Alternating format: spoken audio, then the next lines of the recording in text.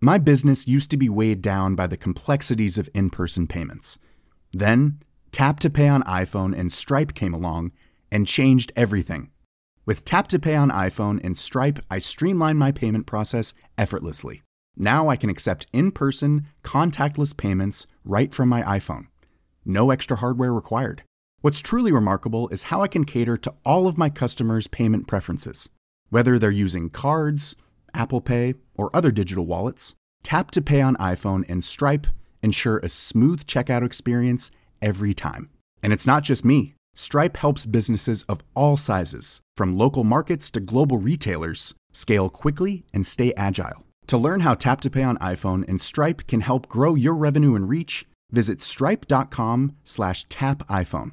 Hiring for your small business? If you're not looking for professionals on LinkedIn, you're looking in the wrong place. That's like looking for your car keys in a fish tank. LinkedIn helps you hire professionals you can't find anywhere else, even those who aren't actively searching for a new job but might be open to the perfect role. In a given month, over 70% of LinkedIn users don't even visit other leading job sites. So start looking in the right place. With LinkedIn, you can hire professionals like a professional. Post your free job on linkedin.com/achieve today.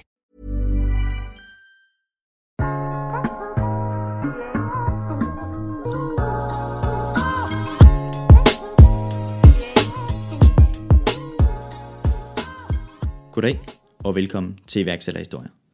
I dag skal det handle om, hvordan man får iværksætteridéer. Og jeg har taget 3 teorier med, som jeg forklarer, og når jeg er færdig med den her episode, håber jeg, at du er klar til at få rigtige iværksætteridéer. Jeg er nok helt alene, for jeg har været så heldig, at Tobias Lindhardt Jensen fra NearCrowd har indtalt, hvordan de kommer på deres iværksætteridé. Tobias har også sin egen iværksætterpodcast. Den hedder Millennials Startup Podcast og handler om, hvordan de starter NearCrowd op fra bunden. Der kommer du altså med på sidelinjen, mens de starter deres virksomhed. Den er klart et lyt værd, og jeg linker til den i shownotesene til den her episode. Inden jeg går i gang med at fortælle om, hvordan man får iværksætteridéer, vil jeg gerne fortælle lidt om, hvem jeg er. For jeg har nu lavet 5 episoder, og indtil videre har jeg været ham som interviewet, og så var det iværksætterne, som talte. Det betyder, at du som lytter i virkeligheden ved meget lidt om mig. Sandheden er, at jeg hedder Uffe Aalborg, er 28 og kommer fra en lille by tæt ved Esbjerg. Jeg har altid interesseret mig for iværksætteri, og da jeg var på 3. år af min bachelor, startede jeg også en virksomhed. Det var noget med at sætte cykelreklamer på de studerendes cykler, og så sælge reklamepladsen til virksomheder. Og det arbejdede jeg med 1 år, inden jeg desværre måtte lukke ned. Når jeg kigger tilbage på det, var det et stjerneeksempel på, at alle omkring os syntes, det var en god idé, undtagen dem, der skulle købe det. Jeg lavede derfor en masse fejl, men den erfaring har været en stor fordel, når jeg har skulle forstå, hvordan iværksætterne arbejder med deres virksomhed, og det håber jeg, man kan høre i podcasten. Sidste år var jeg i London, hvor jeg studerede en master i brand management. Imens jeg var derovre, fik jeg lov at studere, hvordan startups skaber brands. Og der udviklede jeg en model til at få iværksætteridéer. Og den model vil jeg fortælle om sidst i denne her episode.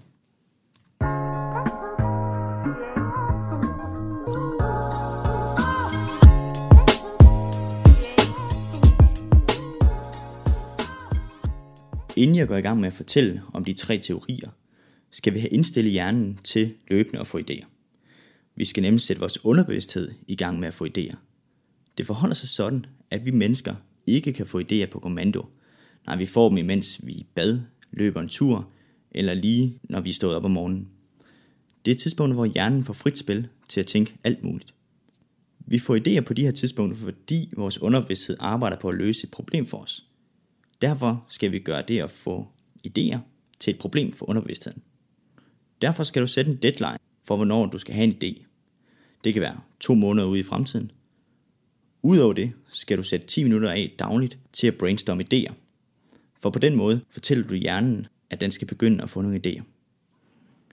Du skal ikke regne med, at idéerne kommer, mens du brainstormer. Men de kommer i løbet af dagen, fordi din underbevidsthed arbejder for dig.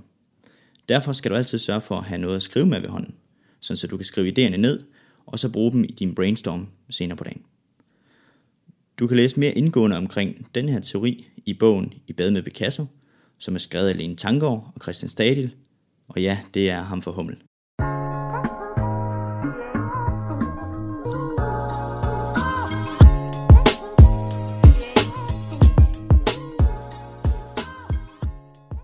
Nå, lad os komme i gang med den første teori. Den hedder disruption-teorien. Disruption går ud på, at man vil ændre en velkendt industri. Og når man bruger disruption-teorien til at få idéer med, låser man sin hjerne fast på, at den skal få idéer, som kan ændre en bestemt industri. Ved at låse sig fast på en bestemt industri, giver man sin hjerne en ramme at arbejde indenfor. Og så er det nemmere for hjernen at få nogle mere konkrete idéer. Det med at give sin hjerne en ramme til at få idéer ud fra, er gennemgående for de 3 teorier, jeg vil gennemgå i den her episode. Teorien bag rammeopdeling er, at hjernen dermed kan bruge mere energi på et snævert emne, i stedet for at få idéer inden for alle mulige emner. Når du gerne vil få en disruption-idé, bruger du den daglige brainstorm, som jeg snakkede om før. Iværksættere, som benytter sig af disruption-teorien, har næsten altid både netværk og viden i den branche, de gerne vil disrupte. Det hænger sammen med, at man skal have viden om et konkret emne, for at kunne få idéer inden for den, og derfor er brancheerfaring enormt vigtigt. Du skal derfor vurdere, om du har nok viden om branche, før du beslutter dig for at få idéer til at disrupte den. Albert Iversen fra Rask, som var med i 3. episode af iværksætterhistorier, benyttede sig af disruption-teorien. Albert havde forinden været igennem et længere genoptræningsforløb efter en fodboldskade, og der havde han været igennem, hvordan sundhedsvæsenet i dag fungerer, når man får sådan en skade. Da han får sin første idé, der går han i dialog med 50 fysioterapeuter, som giver ham den ekspertviden, han skal bruge for at kunne videreudvikle ideen. Han ender med at lave en platform, som kan disrupte den måde, vi går til massører på i dag, ved at massøren kommer hjem i stuen, i stedet for at du som patient skal komme til massøren. Og det bliver rigtig spændende at følge i fremtiden.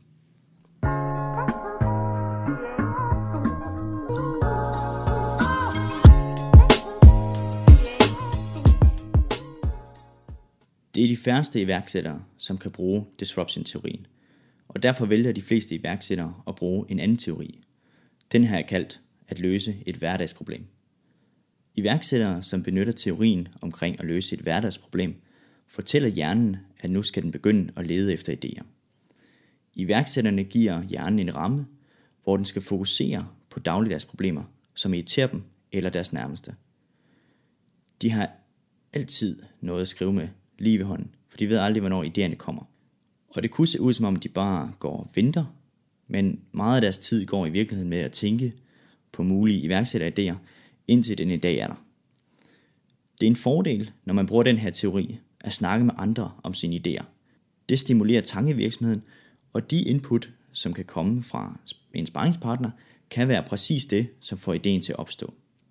Anders Wiese fra Delebox, som er med i 2. episode af iværksætterhistorier, fortæller, at de aktivt gik og søgte efter et hverdagsproblem til en idé. Og da Anders en dag sad og snakkede med sin kommende partner Joachim, fandt de ud af, at det er træls og bøvlet at flytte med papflyttekasser. De vurderede lidt på, hvorfor det var et stort problem, og derefter gik de i gang med at finde en løsning, som kunne løse problemet med flyttekasserne. Dagens gæst, Tobias Lindhardt Jensen fra Nearcrowd, fortæller, at de også benyttede sig af den her teori. Og nu skal vi høre, hvordan de gjorde. Da mit hold, eller mit team, skulle finde på ideen til Nearcrowd, så var det faktisk i forbindelse med et skoleprojekt. Og det var et skoleprojekt, som var i faget innovation. Det er sådan et fag, man har på handelsskolen som studieretning. Og det vi egentlig gjorde, det var at finde en pain. En pain, det er sådan et problem, som man kan se i samfundet, som man mener, man kan løse med en ny og innovativ idé og et produkt. Og den her pain, det var en, som Jakobs far havde. Jakob er min partner. Og han mente, at det var rigtig, altså det var super bøvlet, at man hver gang, når man fik et visitkort, så skulle skrive det ind i sin telefon. Og hvis man ikke fik det gjort, så endte det bare i en skuff. Og så når man så endelig skulle bruge det her visitkort, så kunne man aldrig finde det, fordi at der var så mange visitkort. Og det vi så gjorde, det var egentlig bare at gå ind og sige, det var egentlig mere eller mindre Jakob, som kom på ideen, fordi at han er sådan lidt mere teknisk anlagt. Det var at sige, han kendte den her NFC-teknologi, som man også bruger til kontaktløs betaling. Så siger han, hvis vi implementerer den i visitkortet, så kan man lige pludselig arbejde sammen med telefonen. Det vil altså sige, at hvis jeg står over for en, som har det visitkort, så kan jeg scanne hans visitkort, og så kommer hans profil op på min telefon, hvor man så kan gå ind og gemme sin, gemme ham som visitkort. Det vil sige, at så kan du gå ind og finde det til hver en tid, når du har brug for det. Og det er det, vi kalder businessprofilen egentlig. Så den måde, hvor vi egentlig kom på det her problem, eller kom på den her idé, det var egentlig ud fra et reelt problem, som vi ville gå ind og løse med et nyt og innovativt produkt. Og for lige at sige det, så er det jo noget, som man egentlig bare skal være lidt ops på, hvis man gerne vil have en idé. Altså, man skal bare være lidt ops på samfundssituationen og forhøre sig omkring ved folk, om de har nogle problemer eller noget. Fordi det har de helt sikkert. Og så vil jeg godt lige slutte af med at sige, at grunden til, at vi vælger at gå 220% efter det her projekt, det er til dels, at vi har vundet en række innovations- og iværksætterkonferencer med det her produkt. Men også fordi vi bare virkelig tror på, at man kan bruge det i rigtig, rigtig mange brancher i Danmark og egentlig også i hele verden. Og vi er allerede ved at udvikle nye produkter, som fokuserer på det her med netværk. Det var min historie. Mange tak.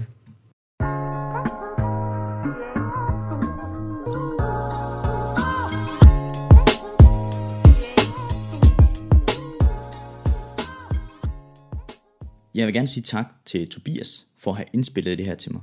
Jeg synes, det var et fantastisk eksempel på, hvordan man løser et hverdagsproblem, eller som Tobias fortæller om det, en pain. Husk, at Tobias har sit eget iværksætterpodcast. Det hedder Millennials Startup Podcast, og det kan du finde på iTunes eller på tobiaslindhardtjensen.dk. Der er rigtig mange iværksættere, som bruger teorien omkring at løse et hverdagsproblem, og det var også den måde, Facebook startede på. Nu skal vi til den tredje teori, og det er den strukturerede teori. Den strukturerede teori er, at man går struktureret til værks med at finde sin idé. Og det er blandt andet en af anbefalingerne fra Eric Rice i bogen Lean Startup. Derfor har jeg lavet en model til den her teori. Og i modellen blander jeg teorier fra design thinking, fra branding og fra Lean Startup med metodikken. Modellen er i 5 faser, og dem vil jeg nu gennemgå. Den første fase er, at man skal skabe en vision, som skaber en tankeramme. Under min masterstudie i branding fandt jeg ud af, at nystartede virksomheder, som sørger for at skabe et brand, har en signifikant højere vækst efter 5 år. Branding bygger på at skabe et koncept på baggrund af en vision. Derfor er det vigtigt, at din iværksætteridé er funderet på baggrund af en vision. Ellers kan du ikke skabe et autentisk brand. Og hvad er så en vision, tænker du?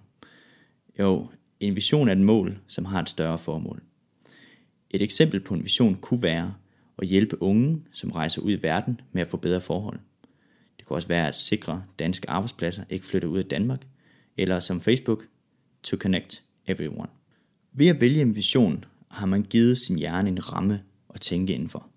Og nu kan hjernen tænke på løsninger, som omhandler visionen, og så begynder der at komme mere konkrete idéer.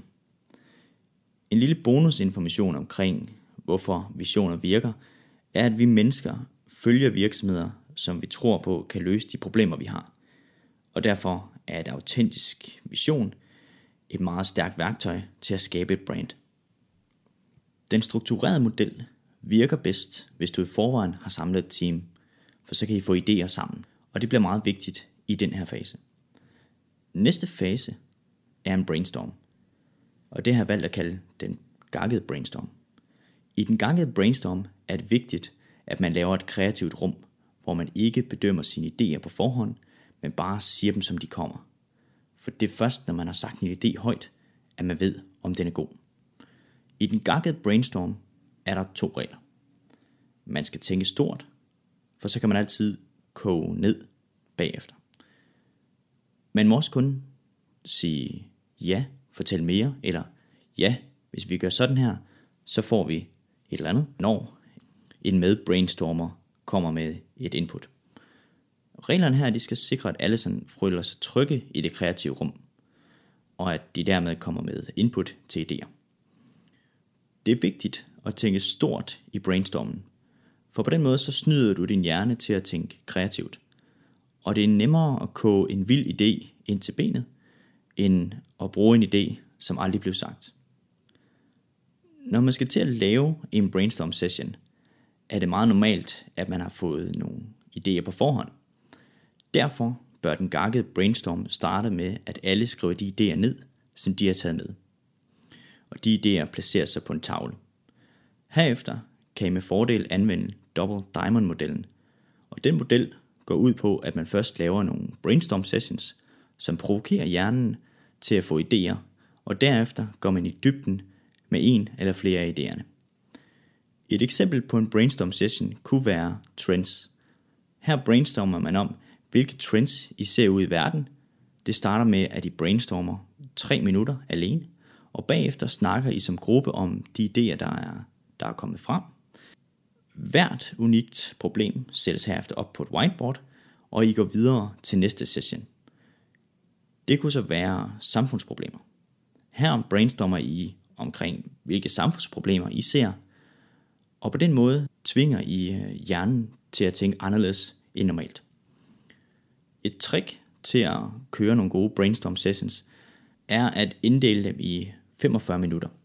Så I kører på i 45 minutter, og herefter der holder I en pause, hvor alle deltagerne får til opgave at gå en tur alene og komme tilbage med en idé yderligere. Hver deltager går nu en tur og lader underbevidstheden arbejde for sig. Herefter skriver I alle de nye idéer ned, og så holder I fri for den dag. I løbet af aftenen og natten får flere af deltagerne så flere idéer, fordi at underbevidstheden arbejder for dem. De ved jo, at de skal op og lave endnu en brainstorm i morgen. Derfor skal I igen starte med, når man møder ind, og skrive alle idéerne ned.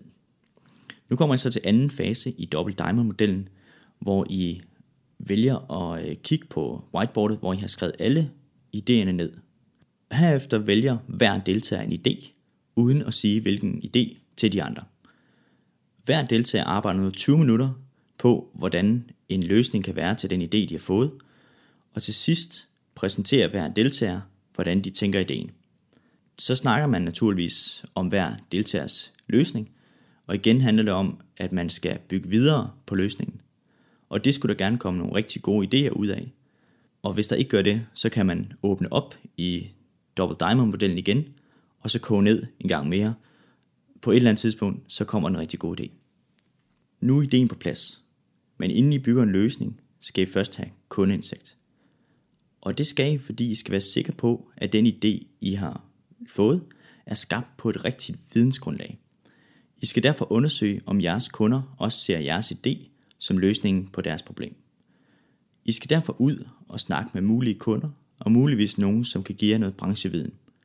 I skal blandt andet spørge kunderne om, hvorfor, hvornår og hvordan de oplever et problem, og hvorfor jeres idé kan være løsningen på den udfordring. I finder kunder at spørge ved at skrive et opslag på LinkedIn eller sende en mail. Her forklarer I, at I er i gang med at starte en virksomhed. I er altså ikke ude på at sælge, men I vil bare gerne have noget viden og noget kundeindsigt. Og når I gør det, så vil de fleste gerne stille op til interview. Efter interviewet skal I spørge, om I må holde kontakten. For I får brug for sparringspartnere, når I kommer ned i konceptfasen. Det kan virke som om, at indsigtsfasen tager lang tid, når I bare gerne vil i gang med at lave en løsning. Men jeg lover, at det er guld værd for fremtiden. For så laver I ikke en løsning, som ikke passer til markedet. Fase 4 er, at I laver en forretningsmodel. Jeg anbefaler, at I anvender Alexander Osterwalders Business Model Canvas til at strukturere forretningsmodellen med. Når forretningsmodellen er udformet, går I tilbage til de virksomheder, som I tidligere talte med. Her spørger I om, hvad de synes om jeres forretningsmodel, og på den måde får I en pejling af, om I er på rette vej. Her skal I også spørge, om de vil være med til at teste en beta-version af jeres prototype.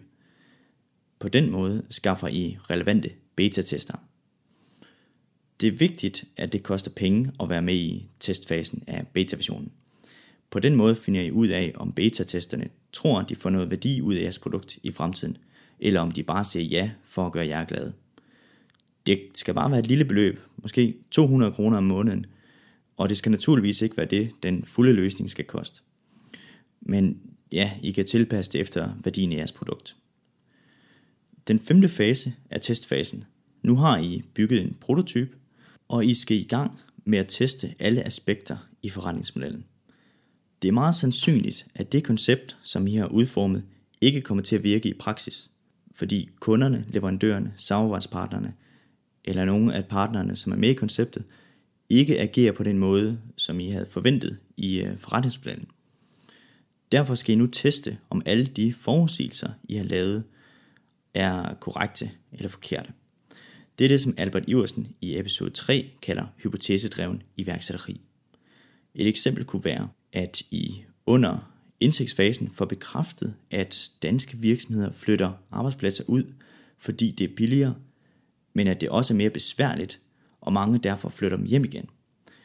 Derfor havde I besluttet at bygge en app, som indeholder skabeloner til de regler, man skal have på plads i de forskellige faser af tilbageflytningen. I beslutter, at appen skal koste 100 kroner at bruge om måneden i beta-version. I forventer, at kunderne gerne vil betale per måned, og derfor forsøger I at sælge det til jeres beta-testere, men det viser sig, at de hellere vil betale per skabelon, de downloader. I laver derfor betalingsmuligheden om, og begynder at måle brugernes adfærd med det nye betalingssystem. Sådan gør I med alle dele af forretningsmodellen, indtil forretningsmodellen fungerer, og I er klar til at sætte strøm på og markedsføre jer. Det var den tredje teori. Nu håber jeg, at du har fået noget indsigt i, hvordan man kan få iværksætteridéer, og så håber jeg snart, du får din egen. Jeg har til den her episode skrevet uddybende show notes, og der kan du finde alle links til modeller, som jeg nævner i den her episode. Inden jeg slutter, skal jeg fortælle om noget rigtig spændende. For jeg har været nede og interviewet Tony Brun fra Nicehair.dk. Nicehair.dk er i dag Danmarks største webshop for hårprodukter, og i dag lidt over 100 medarbejdere. Tony har startet Nicehair.dk, og han fortæller, hvordan han gjorde, og vigtigst alt, så fortæller han også om nogle af de fejl, han lavede undervejs. Ellers er der bare at sige tak til Tobias fra Nearcrowd, fordi han ville være med, og tak til dig, fordi du lyttede med. Det her er 6. episode af iværksætterhistorier. Mit navn, det er Uffe Aalborg.